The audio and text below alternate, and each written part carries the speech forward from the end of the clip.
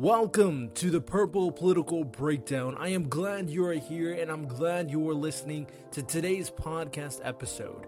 My mission in each and every one of these episodes is to really focus on the solutions to some of the biggest questions and most controversial topics going on in our current society. I feel like most of these conversations are not truly being discussed in a more logical and respectful manner due to the political toxicity that goes on with both the left and the right, both the Democrats and the Republicans. In this podcast, I don't care about any of that. I am focused on the solutions. I'm focused on bridging gaps.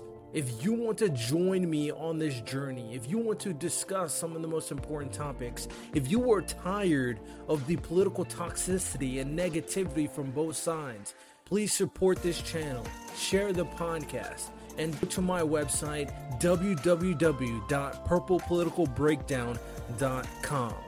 I appreciate the support. I'll continue to make content, and hopefully we can start bridging these gaps and focusing on real issues going on in our world. Welcome to the Purple Political Breakdown. Ladies and gentlemen, it is your host, Riddell Lewis, back at it again. Today we're doing episode number 58. And it should be an interesting conversation. I have a guest to have this discussion and referencing not only his book, but we'll talk a little bit about the environment and some of the policies that obviously you may want to hear, of course.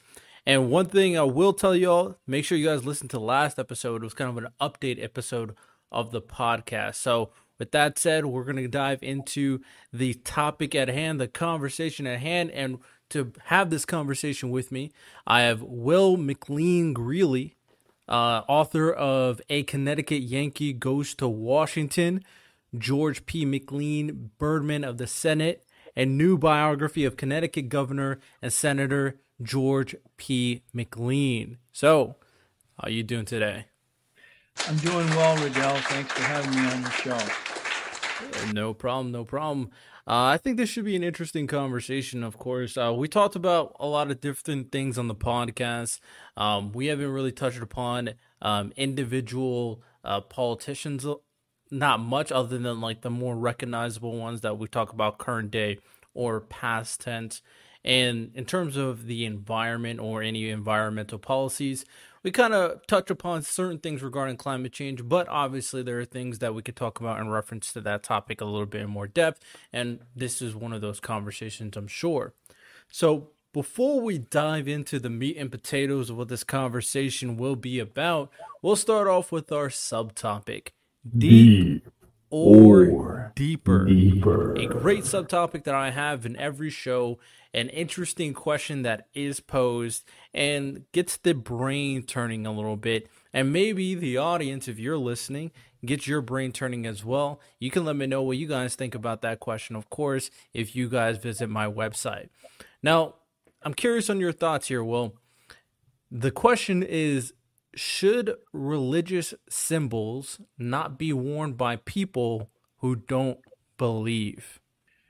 Yeah, that's a great question. I'm a religious person myself, and I believe that what's really important is what's in your heart. In terms of your religion, outward symbols of expression, I think really should take secondary importance to what is in your heart and what you really believe. And so, to me, religious symbolism is not as important. And I feel as if we don't want to judge people on appearances either. I think it's better to get into a personal relationship with somebody before you start discussing religion. It's a personal issue, and to avoid prejudging people, judging by appearance, looking at outward expressions like symbols, I think really the best way to deal with religion is to really engage somebody on a personal basis. There's a lot I agree there. Now, I'm personally not religious, and to give context for the audience and what made me think of this question is I was watching a podcast, or maybe reacting to a podcast on my channel, my YouTube channel, and they were having conversations with other individuals, and it wasn't a religious conversation per se, but a topic of conversation came up in referencing religious symbols. And one person kind of referenced, certain things being offensive in terms of, someone else representing or someone else maybe, doing a parody of X, Y, and Z. And the person who made the comment was wearing a cross around their neck. And they were wearing this cross, and despite it, I forget if it was just a normal cross or maybe a edited version of it. But when they asked about it to her, she said, I'm just wearing it to wear it. And the follow question is, would you wear a yarmulke? And she said, well, that's different. So it was a very interesting, back and forth, because we know the significance of the cross to Christianity. We know certain significance for like the Star of David to Judaism, or even a yarmulke, of course. And the way we kind of treat the cross in current Western society is very unique. Yes, it's a religious symbol, but a lot of people, arguably, close to maybe half, maybe 40% of people. This is just a rough number I'm coming up with. You think of the cross as just a aesthetic, getting Mhm. tattoos, wearing chains, getting earrings of crosses. And they said, it just looks cool. It's an aesthetic, regardless of what it's supposed to mean. So it begs a very interesting question on if that's okay. Now, I'm curious of your thoughts about this. One thing that I did here, and maybe not in defense, but to add more context in terms of the cross and different that differs from maybe other symbols, is the cross is supposed to be used this way. It's supposed to be popularized to a certain extent to the public and spread around across the world. Obviously, during back in history when Christianity really became something that was pushed all over the world for various reasons. We don't got to get into that. And using the cross as the main symbol to kind of define the religion is something they put out there so everybody knows what it is, regardless if you believe.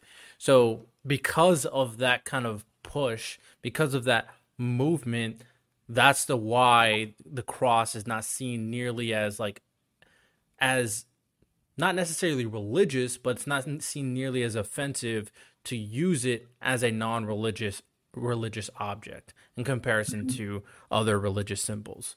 What do you Mhm. think of that? Yeah, I noticed that, for example, athletes are wear crosses. The coach of the Pittsburgh Steelers comes to mind. I always see him with a cross, and other athletes wear them. And I don't always know if that's a reflection of a heartfelt religious sentiment, or if it's like you're kind of referring to, it's really jewelry. But it often stimulates my thinking, to look into, what does this coach or this player, what do they really believe? And I might look at their biography, and sometimes they really are believers, and this is a way for them to show the world that, this is their faith, and they want people to know, and they want people to know that this is important to them. Um, Other times it could be jewelry. So from that standpoint, it maybe someone is trying to communicate to others that they want you to know this about them, and it allows you a way to engage them on that topic that's important to them. Um, I don't know of many people who wear it as just jewelry. Most of the people I know wear it because this is a meaningful symbol, and this is something they want people to know that, hey, I'm a believer. I'm a Christian. I'm proud of that, and I'd like to talk to you about it. But if somebody chooses to wear it as simple jewelry, I wouldn't condemn them for that. But most of the people that I know that wear them, it's an expression of their faith. Fair enough. Fair enough. So, if you guys are listening, feel free to let us know your thoughts on this question of Should religious symbols not be worn by people who don't believe? Very much be interested. Obviously, you can send me an email or comment down in the comments of your response to the question itself. Now, what I like to do for all like 1v1 discussions with guests is kind of give a framework or allow the audience to see or hear a framework of who the person they're talking to. I reiterate constantly on the podcast that this podcast really is here to show that regardless of affiliation, identity, you can have a conversation, a productive one, whether or not you disagree or whether or not you agree doesn't really matter. But the identity is part of you, but in order to kind of, or for people who are listening, you must be willing to engage in these conversations because that's how compromise and solutions are found in the first place. So, first thing I want to ask is, do you have a political affiliation or political identity you abide by? I consider myself, Riddell, an independent. I tend to take the more middle of the road path, and I this is becoming more important to me as I see our country so polarized and extreme views on both sides of the political spectrum dictating so much and creating gridlock. And so I look at myself more as an independent, a moderate. Um, I'm willing to look for ways of compromise and to be more focused on solutions to problems as opposed to engaging in culture wars or finger pointing. And so that's really where I come from. And it's very similar to the subject of my book. While this man, this Senator McLean from Connecticut lived many years ago, I believe he too was more of a moderate in his political persuasion and was always looking for ways to solve problems through compromise. I couldn't agree more. Obviously, if you guys have listened to the podcast, I follow along the middle as well. I just look up for solutions that I think logically make sense. With that said, you kind of mentioned a few things on some issues you're referencing, such as the culture war, for example. What is your opinion on the current discourse politically in America? And do you think this is the worst it's ever been since the Civil War? Yeah, that's a great question. I believe that the most polarized we ever were as a country was the Civil War. Maybe that's an obvious statement, but that was 4 years of a very costly war. I think there was like 1 million casualties when you consider the people who died from disease as well through that war. So things have never been more polarized than at that point. And if you look at history, it took a couple of generations after the Civil War to come together as a country and begin to solve problems that were urgently affecting the American people. And that was this time called the Progressive Era. This was like the Theodore Roosevelt era, sometime 1900 to 1920. So that's like two generations after the Civil War, where people saw how bad the country was through the Civil War, and they said, "We're not going to repeat that. We're going to move forward." And where I'm going with this, Riddell, is that I think we're in a similar situation now. We're in a somewhat of a civil war. Obviously, it's not a bloody civil war, but we are very polarized. And I'm hopeful that a generation ahead will learn from the dysfunction that we're experiencing now and move away from this polarization, and we'll have a new progressive era. These are like my kids in their 20s now. They can't relate to what's going on now. They can't relate to these aging leaders. And my hope is that while there's no quick fix to this problem, that we're headed in the right direction and that a generation ahead of us, maybe more, will set all of this polarization aside and start to solve the critical questions that confront us, like climate change, like gun control, like our border situation. These are problems that are crying out for solution, but our current crop of leaders can't get to them because they can't even decide on a Speaker of the House. They're so divided and they're so polarized. Yeah, it's definitely very, turbulent as of right now. And with the recent stuff that is happening, truly is highlighting the polarization ever so before. Obviously, social media kind of showcases it more, especially to, specific types of individuals. But from what you've seen from, whether it's, the vaccine, COVID stuff, whether it's, the January 6th Trump stuff and the Ukraine Russia stuff and currently the Palestine Israel stuff, the sides are so stuck in their beliefs that associate closest to the ideological values that their side is supposed to be perpetuating. And regardless of, common sense to an extent, they are willing to stay by their side no matter what. And it's reaching very weird situations. I think recently there was a circumstance regarding Palestinian supporters. I think they're at DC.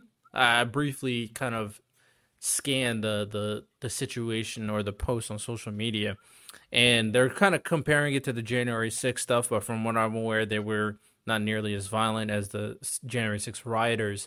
But there were a lot of people who were arrested, and one politician says they should be kind of, basically sent to prison. And it's just showing you how far these circumstances are going, and it doesn't bode well because there's really no conversation. It's just people getting upset, acting, and that's as far as it's going, basically. So Hmm. I definitely see you there. With that said, you said you were independent, moderate. Do you believe the value of third parties could help mitigate the political polarization in society? I think they're inevitable because so many people are disenchanted with the choices that they're being offered. And I think there will be some significant third party activity this year. If nothing else, I think it's just an expression of the frustration that many people have that the two major candidates are unacceptable. And so rather than just sitting on the sidelines and not voting at all, I think that the third parties will play a significant role in certainly the presidential race in 2024. With in addition to that, or to add on to that, there's some kind of movement to change the way we vote, especially starting from the local level, that will make third parties more valuable, and that'll make, selecting a candidate more representative to the voters' will, basically. So there's new techniques. I don't know if you heard of them. There's stuff called approval voting, ranked choice voting, star voting, and some other techniques as well that's supposed to represent the voters way better than the current way we do it, where it's more of a ch- choosing a lesser of two evils kind of system to some, right? Where they don't like Trump or Hillary, but Hillary's worse, so I'm choosing Trump. They don't like Biden or Trump, but Trump is worse, I'm choosing Biden. So this a new voting method, some may say, could really change how we are represented in politics. What do you think of that? Yeah, I think that those types of proposals make sense and grow out of the frustrations that people have.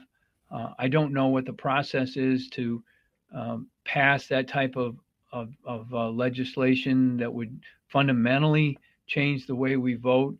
What the way we vote now is really pretty established, and it almost amuses me how it has not changed with technology. We still go to the local school and we wait in line, and there are these people there that take our ballots. And I've often wondered, when will voting catch up with changes in technology? Um, I'm sure that those processes are put in place and they're shielded by laws and that we'd have to change those laws in order to make significant changes in the way we do things. But if you look at the way we run our lives, very few things haven't caught up with technology, but voting certainly has not. Yeah, on the general scale, on the large scale for sure. Some organizations are steadily trying to change it at certain local levels, certain states. Um, but obviously, when you make a change, you have to prove why this is better than the alternative. So, I, on my podcast, have seen some of these methods, and I will say approval voting, star voting are definitely techniques that I do think can benefit the country as a whole, starting at the state and local level. So, I basically talk about it every podcast ever since I learned about it. It seemed pretty interesting, not gonna lie. So with that said, we could dive into the topic at hand, and I basically am gonna kind of leave the floor open to you, or yeah, let you kind of talk about what solutions that you think that the audience needs to hear, what the book that you were referring to earlier is about, so the audience can kind of figure out, where's your stance basically. So the floor is yours. Do you want a great website like this? This is my podcast website where I direct the audience to come to watch the content, listen to the content, read the blogs, and much, much more. If you want to have your own customizable podcast website, then join my affiliate link in my description to sign up for something called Podpage, and they can help you customize an easy podcast website for your personal podcast. Sign up to get a discount now. Again, use the link in my description to join Podpage now. Well, I'm a historian, and I believe that getting an historical perspective on issues that face us today helps us see them more clearly, and in some ways takes away some of the stress that's associated with trying to understand why things are the way they are. And so I think history gives us a really good perspective on issues of today. My book is about the conservation movement and the origins of the federal government becoming the watchdog for our environment.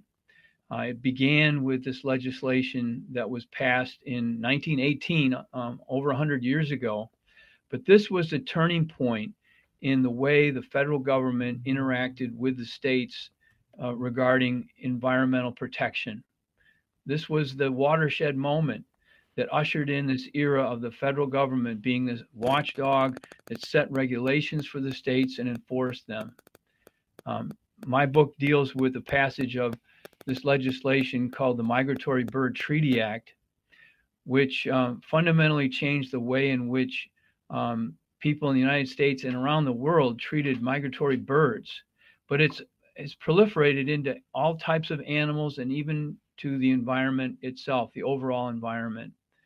Before this legislation, each state was free to set its own hunting laws for birds and enforce them however they wanted.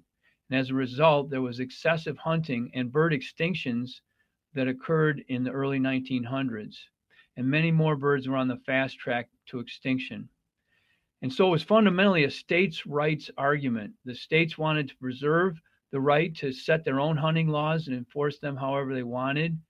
But this senator from Connecticut that my book is about, he saw a different way, and that was for the federal government to establish hunting laws for birds and enforce them. And as a result, this legislation passed. And now over 1,000 birds are protected. They cannot be hunted at all. These are the migratory birds that most of us know about. Over 1,000 species you cannot hunt, including the bald eagle and many others. And then there are hunting seasons that are established for all the states. So you can't hunt in the spring like they did prior to this legislation. So the importance of this legislation is that it ushered in this era of the federal government being a watchdog, a regulator of the environment. And before that, the states were free to set their own laws, and there was excessive hunting, and bird extinctions were common then, and many more were expected. It's when we're talking about a situation regarding animals, it's always such an interesting. It can be a controversial topic for some. Um, Obviously, from my point of view, when it comes down to it, uh, I think humans first. I'm not a PETA person. I don't think that if you could save a person or an animal, you probably should save the animal. I guess depending on the situation, if it's your dog versus some other person, maybe I don't know. But I will say this that we, as the kind of primary species, the top dog of the planet Earth, definitely have a responsibility to kind of protect our environment and the kind of callous nature that we think we can treat other animals is definitely worrying, right? Because it can be a trickle down effect considering how you treating other life basically. And we know, nature, the ecosystem is kind of a, give and take, a push pull, it's a cycle for a reason that plays into each other and that makes Earth as stable as it's supposed to be, right? We know this, of course. So protecting the birds and the way, based on what you're talking about, seems valuable. Obviously, imagine if we didn't have the bald eagle, or nation's animal, basically. Eagles are pretty cool animals from what I've seen. So, can you explain the process Senator McLean went through to kind of get to the federal government to kind of make them act in a way that probably was against their previous opinions, especially in a situation where you had to get Republicans and Democrats to kind of agree that this is the best course of action? Yeah, it was a 7 year struggle to pass this legislation. McLean was elected to the U.S. Senate in 1911, and his maiden speech in the Senate was on the topic of the importance of federal protection for birds. And the initial legislation was opposed by hunting groups and also the hat industry, the women's hat industry that wore these feathers, very elaborate feathers on their hats. Think of the Titanic and the kind of fashions of the passengers on the Titanic. But then it was the states' rights advocates that were the most strongly opposed to this legislation. They wanted to keep hunting laws in the hands of the states. There were millionaire hunting clubs all along many migration routes, and spring hunting was very popular. And business people would come to these hunting clubs and hunt in the spring when birds were migrating and nesting, and it was easy hunting for them. In addition, business interests wanted to have this plumage trade so they could hunt very colorful birds like the flamingo, the egret, and they would kill these birds and sell the feathers to the hat industry. So there were a number of very powerful influence groups that were against this legislation, and McLean had to create um, a group of a consensus amongst many other environmental groups and gun manufacturers. He enlisted, ironically enough, um, conservation groups like the Audubon societies. He brought these all together to create this legislation that took virtually 7 years to pass. So those were the key groups aligned against this federal role: hunting groups, the hat industry, and states' rights advocates. And he used a variety of tactics over a 7 year period to create consensus on getting this legislation passed in 1918. It's very interesting, considering, and I was curious on the states' right aspect, before you even brought it up, on how he was going to convince states to kind of let the federal government take charge. That's definitely the a big conversation nowadays in referencing a lot of issues that we've talked about plenty on this podcast, whether it's gun rights, whether it's abortion rights, whether it's certain educational principles, of course. and the value of states' rights versus when should the federal government get involved is always a tricky area to balance. When do you think that Senator McLean was found out or decided that this is the chance, or this is the perfect time for the federal government to get involved over the states' rights to do whatever? Yeah, it was the biggest challenge to pass this legislation. He knew, and many others knew, that the U.S. Supreme Court would very likely strike down this legislation. So they actually did a workaround, if you will, Riddell. They came up with a solution that avoided the Supreme Court's ability to even challenge this legislation. And this is what they did.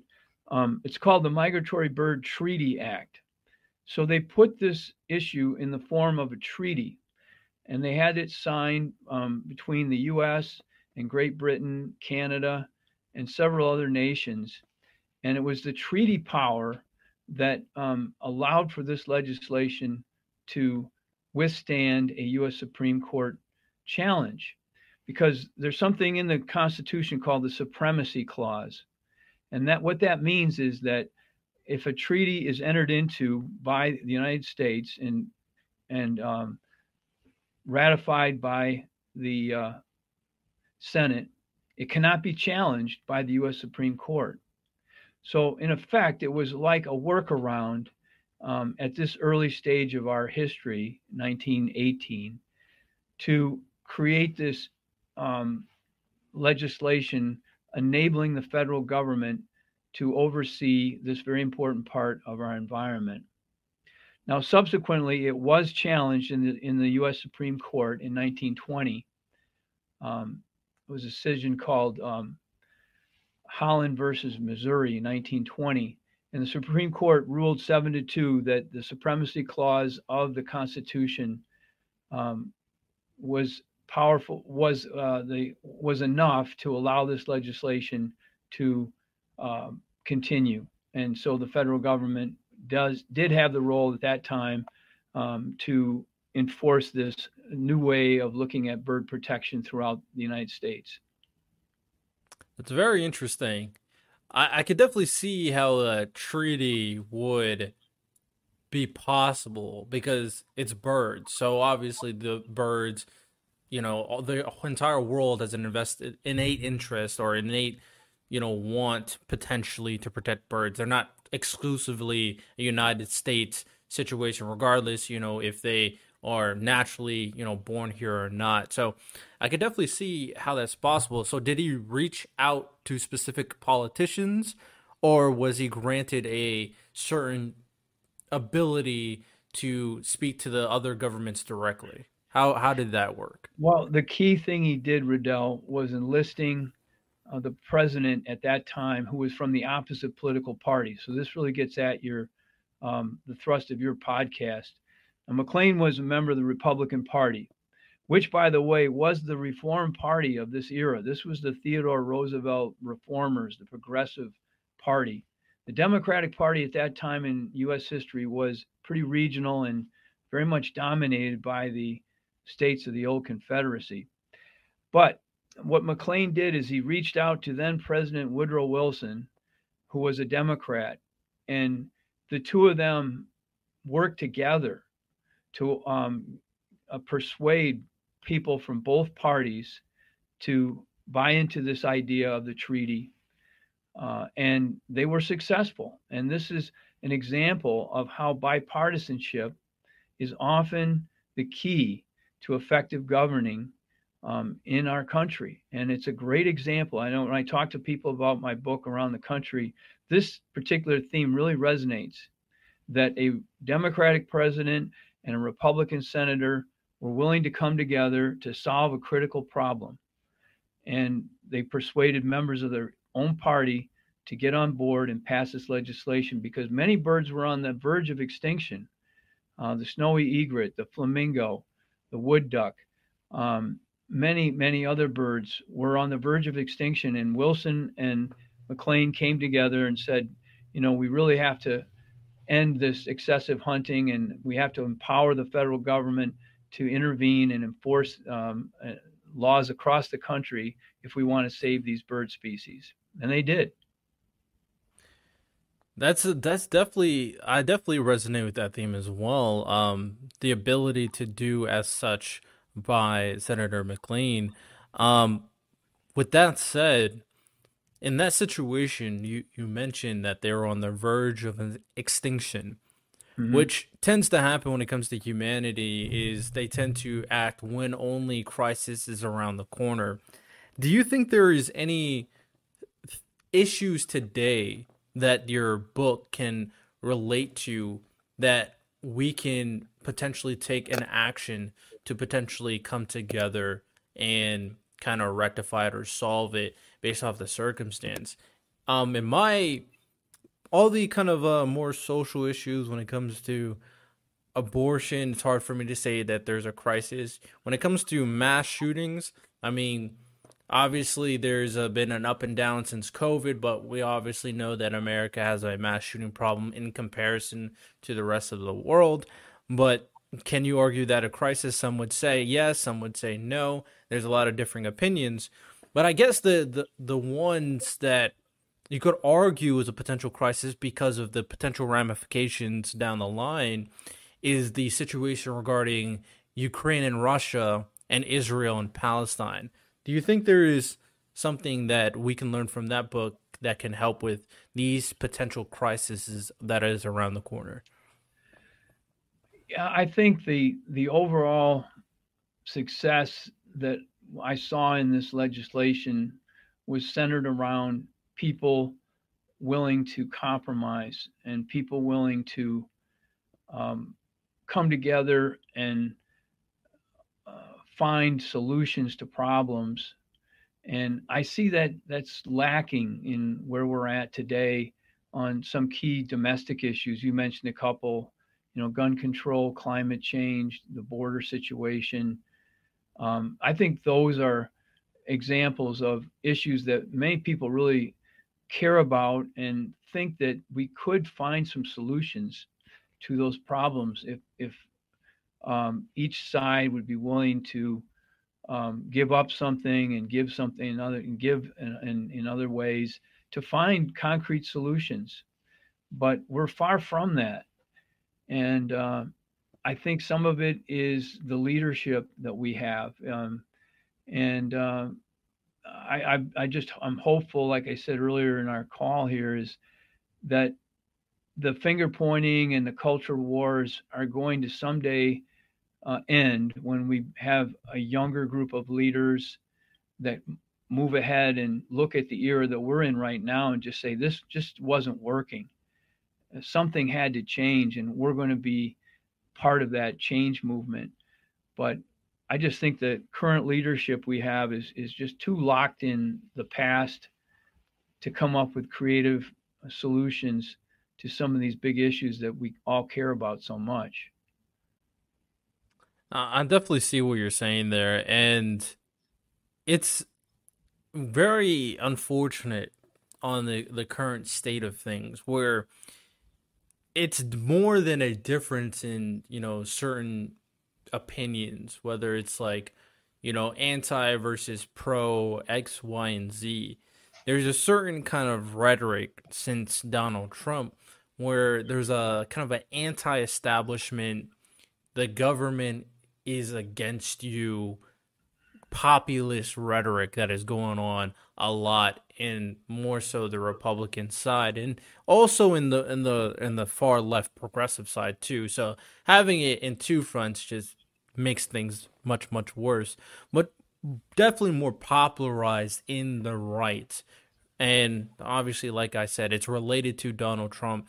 And with the new candidate Vivek coming on the way, kind of saying very similar things, this resonates with the people a lot. They hear and they want to kind of believe that yes, it's the government trying to go against our guy.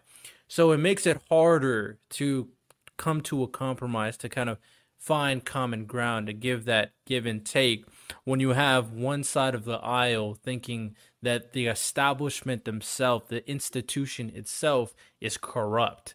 So anything that they propose is bad. It's such an easy way to demonize the other side and not listen to them and think that you're in the right based off this kind of forefront ideology from the right. Um, do you think that this is something that we can potentially get past to kind of return to a place of, commonality and Hmm. trying to kind of work together? I may disagree, but we need to work together to get stuff done for the country. Yeah, as an historian, I just kind of fall back on what can we learn from history, and that is, we experienced this American Civil War from 1861 to 1865, very bloody war. Country was split. It literally was. There were two separate countries at that time. We did emerge from that. It didn't happen overnight, though. I think it took several generations to move beyond that, um, to get to a point where new leaders emerged, younger leaders emerged, dedicated to solving problems and not rehashing and reliving the issues that precipitated the Civil War then. And so I take comfort in that. It might be a cop out, but I just believe that we are currently in something of a civil war. Certainly not as bad as 1861 to 1865, but there's definite polarization. I think we will emerge from this. When you're stuck in this situation now, you feel like it's never going to end. But when I talk to my kids who are in their 20s, they basically tell me they can't even relate to these current crop of leaders that we have, at least at the presidential level, and that they're looking ahead to a time when they will pass from the scene, and there'll be new leaders that will come forward that won't be stuck in the past, and they'll be focused on solutions, on on creative solutions to problems, because that's the way my kids are. They don't really care about Republican, Democrat. Now maybe this is just my kids, but they're not rooted in those past loyalties. They're thinking more about, how do we solve the key problems that confront us as a nation. And I think there will be leaders someday that will have that mindset, and we'll look back on this period of time not unlike the way we look back at the Civil War. How could people um, have gotten involved in that conflict for 5 years almost? And that's my hope. But I know it's not a quick fix. We all would like to solve these problems tomorrow, but that's the only thing I can really come up with, Riddell, in terms of how I see a silver lining in this cloud that we're living in. Yeah, I definitely think that our generation, my generation, future generations should be able to learn from the mistakes that is going on now. I've said continuously on this podcast that we have the experience, especially my generation, living kind of before the social media era. Obviously, I grew up when MySpace was created, Facebook was created, now X/Twitter is created. So I kind of grew up before, during, and current, obviously. And the generation I live in and the generation after me, we should know how these things work in terms of social media. So when we pass it on based off our kind of uh conception, or pass it on based off our understanding on the damage that this can provide in terms of discourse, that can play dividends. And it's very similar to politics as well. Once we learn, or once we understand how certain things are going in terms of the willingness to kind of buy in emotionally to these ideological values to the point where it's detrimental to the country and to the world as a whole, America being the number one power in the world, of course.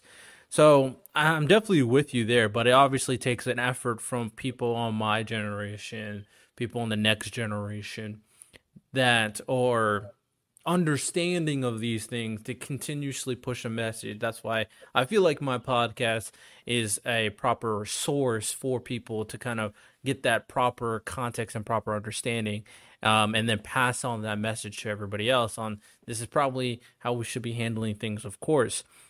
With that said, kind of touch on upon the kind of environmental aspect a little bit more in depthly. Do you think there are other, or do you think there are environmental issues in America other than climate change, of course, which is a hot button issue consistently, that America is not focusing enough on, and their efforts aren't putting onto to change, of course? Yeah. Well, the issue of protection of birds has changed since this original legislation was passed in 1918.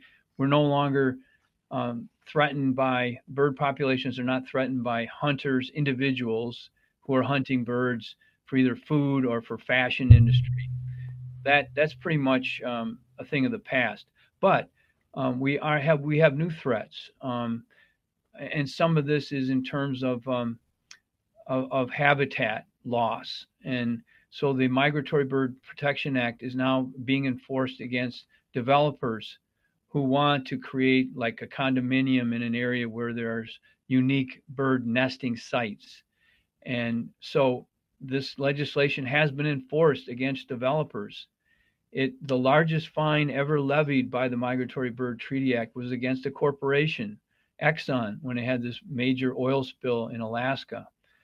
And so now it's changed to enforce mainly against corporations, timber companies, oil companies, developers who are threatening habitats, critical habitats. And this was weakened under the Trump administration.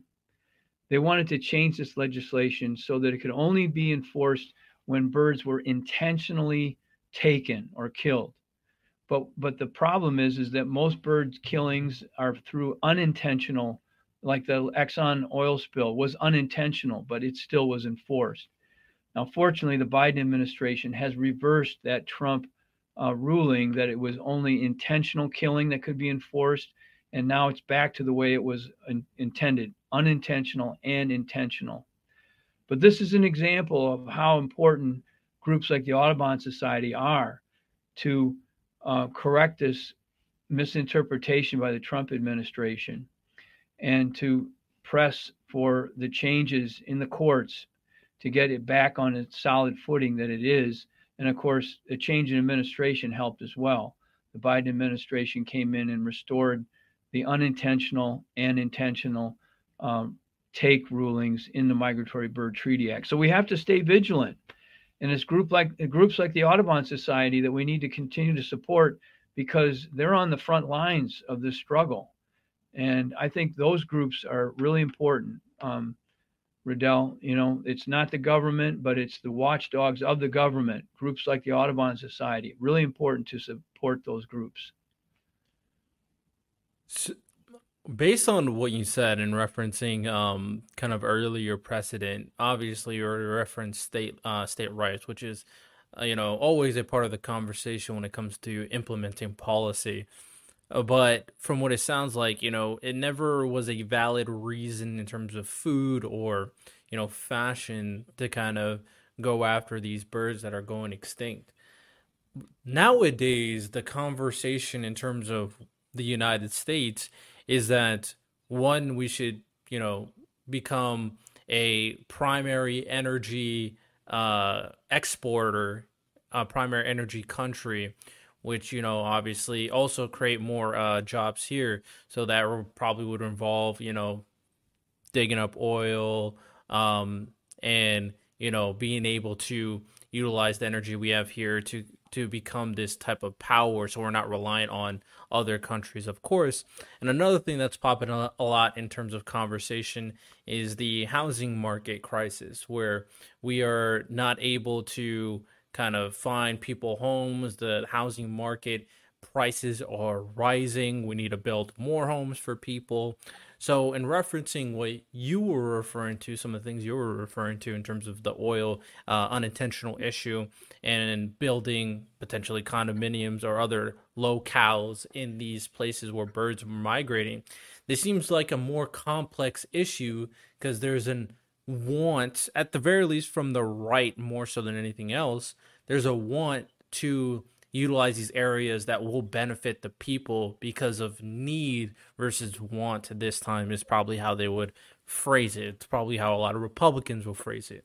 How will you battle something like this versus, how it was back in the day? It definitely seems a lot more challenging. Yeah, well, let me give you an example of where it worked. The bald eagle, we've talked a little bit about, but in 1963, there were only 400 bald eagle nests left in the United States in 1963. The Migratory Bird Treaty Act is the framework in which the federal government could begin to bring that bird back into uh, a reasonable population. And so now in 2020, the last count that I have is there's 71,000 bald eagle nests in the United States. This is just in the 48 United States. It doesn't include Alaska, and there's more there.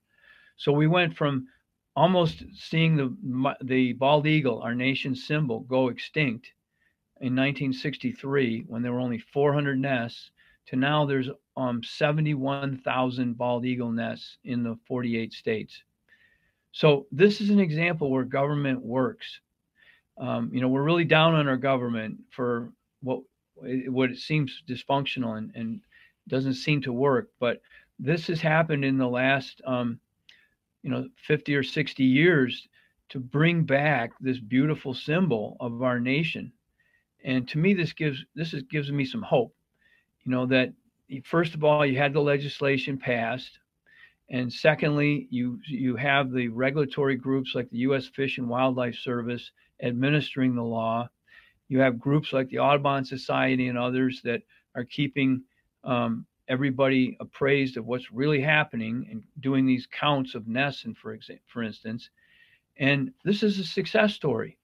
I think it's easy to get down on how government fails, but I don't know about where you live in Ohio. I'm in Michigan. I see bald eagles. I wouldn't say commonly, but I'm seeing them, and this to me is a hopeful thing, that government can function properly. And imagine if we could take this same approach to other issues that we want to see solved. Having laws passed, having the right people involved in enforcing them. I think this, to me, is a hopeful message that we can get past where we're at based on what I've seen here with this Migratory Bird Treaty Act. Fair enough. Fair enough. I guess my last question for you Mm-hmm.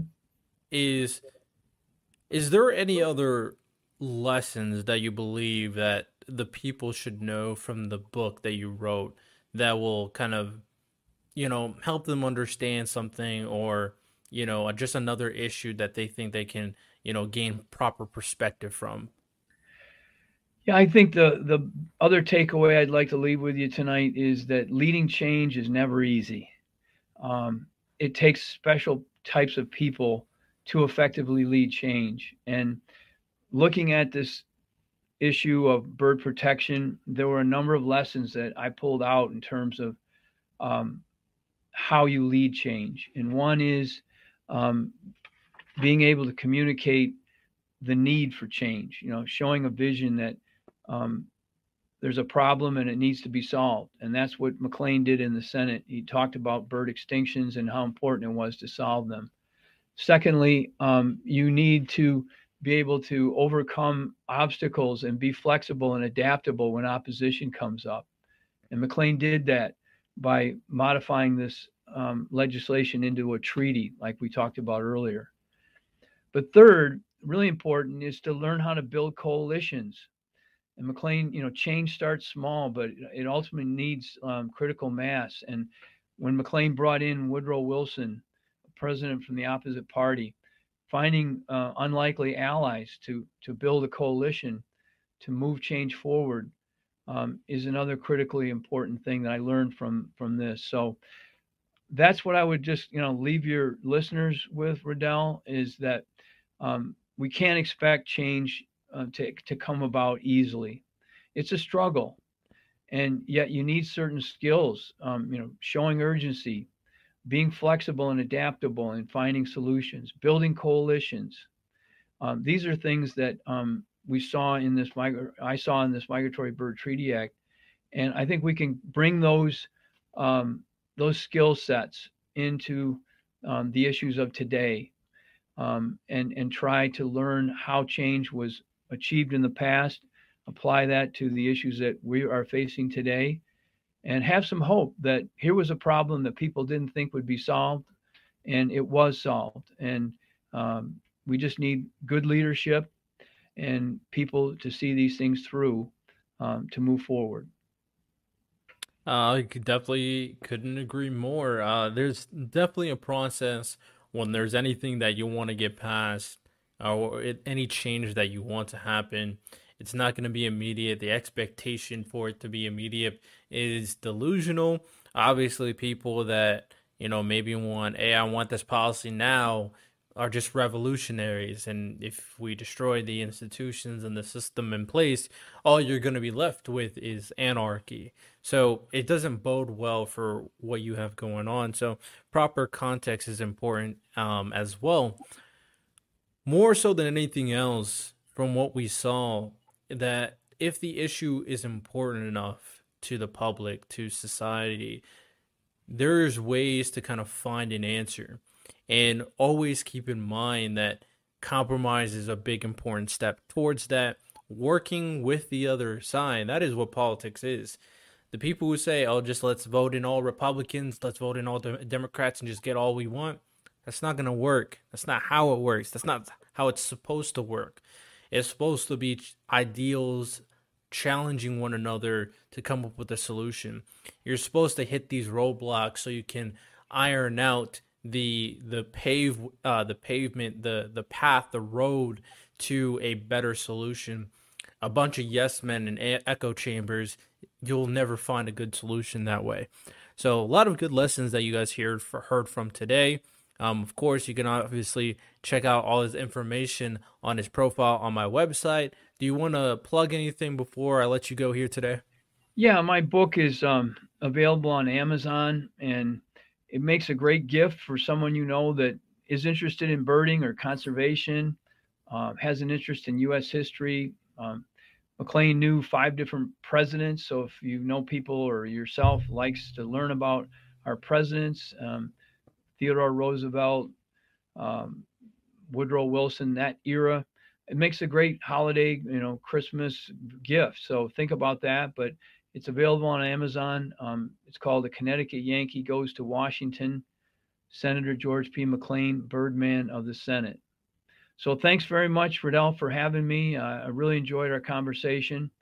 And I hope that the key themes that you find in my book resonate with your leaders, with your listeners, and that they can apply some of these to the issues that they care about today. Yeah, I appreciate having you here, Will, of course. Definitely check out all that. The information will be in the description. Of course, you can visit the website to support the podcast, www.purplepoliticalbreakdown.com. You can support us on Patreon, of course, to join the Discord, of course. Rate it 5 stars, like, subscribe, all that good stuff. Hope you guys did enjoy. Y'all have a good one. Take care. And well, check it out, y'all. We got what you need. We're all living in apartments, condos, vans. Well, dude, even you can have a studio in a box. Yes, we can help you with that right here at Blind Knowledge. We work on your budget, and we figure out your measurements. We'll get you the best sound for the best price. Let me know, 877-237-1143 or at blindknowledge.com. Yep.